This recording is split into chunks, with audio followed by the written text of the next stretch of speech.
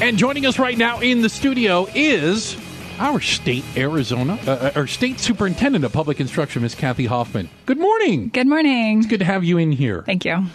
Happy New Year. It's the first time we've had you in this year. Look at that. So we want to jump right in and talk about some of the hot issues regarding education. And I want to start with the proposed initiative, a ballot initiative that I believe pending enough signatures will make it on the 2020 ballot from the Invest in Ed movement that would raise taxes on, quote, the rich to pay for education.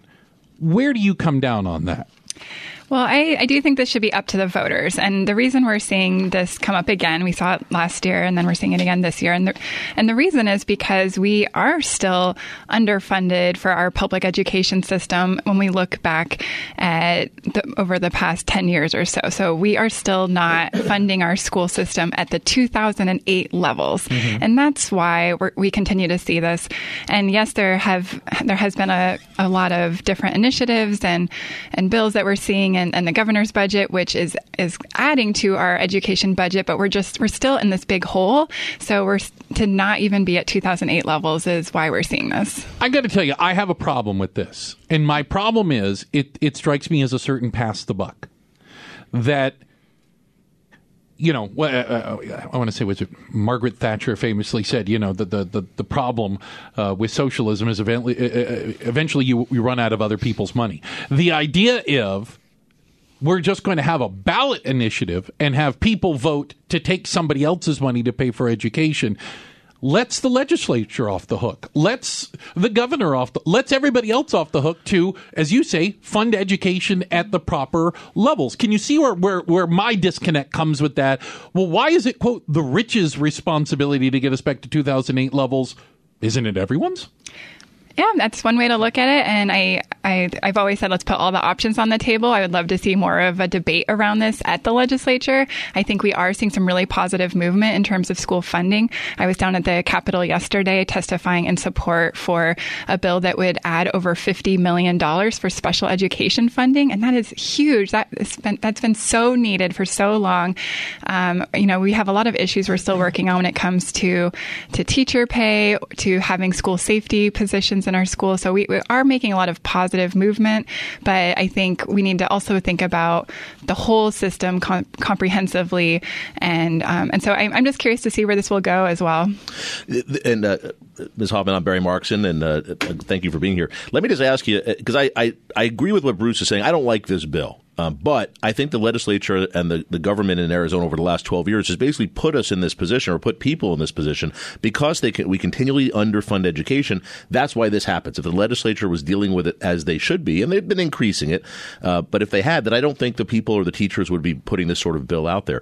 But what is being done, and I appreciate the $50 million for special education, are you working with legislatures or with the governor's office to truly increase education funding, and let's just say to get us back to 2008 levels this year? Is that possible? We have $1 billion in the bank. We have an excess of revenue coming in this year. Is it possible just to get us back to 2008 levels this year? I would love to see that happen. What I'm hearing when I'm down at the Capitol is more like pet projects, more like, well, let's have this much money for results-based funding. Let's have this much for our lower performing schools, this much for school safety positions, this much for teachers or special education. It just seems to be You think we're dancing around the edges? A little bit. That's one way to put it, but it's also just not comprehensive of like what is our base pay, our per pupil spending. Let's put that back at the 2008 levels and look at this more comprehensively. And again, Superintendent of Public Instruction Kathy Hoffman is here, and you're not just talking about specifically teacher pay. It's part of it, right? But we are talking about education writ large, yes, and the type of spending that goes into it. And again, here's where I'll argue the disconnect comes from.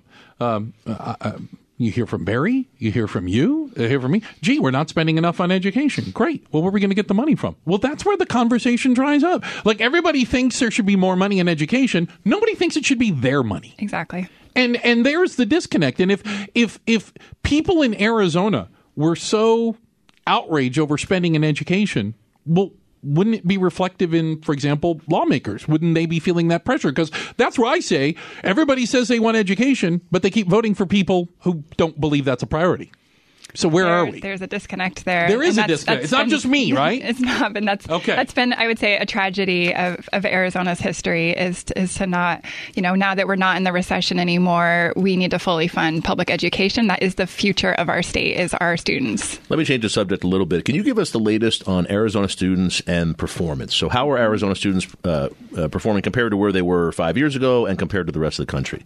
We have been making gains. It's not enough. We know when we look at our AZ Merit, our statewide assessment scores, that we could be doing better. And I know that I tend to point to our teacher shortage as the biggest issue facing our academic success, because we just saw that the latest data come out that we still have 24% of our teaching positions are not filled by someone with a teaching certificate. They either we have long-term substitute teachers or emergency certified teachers filling some of those positions, but if I'm a business leader and I want to have good outcomes, I'm going to put the most qualified people in the position. So we need to think about it that way.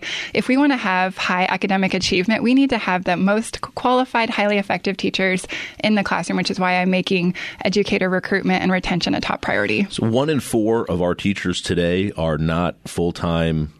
I don't want to say they're not real teachers. They don't have the full proper certification. They don't have a background in teaching. Help me understand something then. What is a initiative? What could draw either people to the profession or, dare I say, recruit them from other states to come to Arizona? Give me an example of something that we could do. We're doing several things around that. I created an educator recruitment and retention team. So one model we're supporting districts in is like a grow your own model. So let's say you have someone already working in the school. They're like a teacher aide, or even a crossing guard, someone who's dedicated to the school community, or it could be a mom or dad who's really invested in the school community.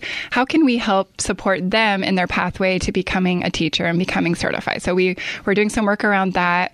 We're also looking at I'm very supportive of the Teachers Academy. That's one way the state's been addressing it in terms of recruiting our young future teachers into the teaching profession, is by offering through the Teachers Academy, they do not have to pay tuition to be enrolled in teaching programs, and they can graduate from college debt-free, which is amazing.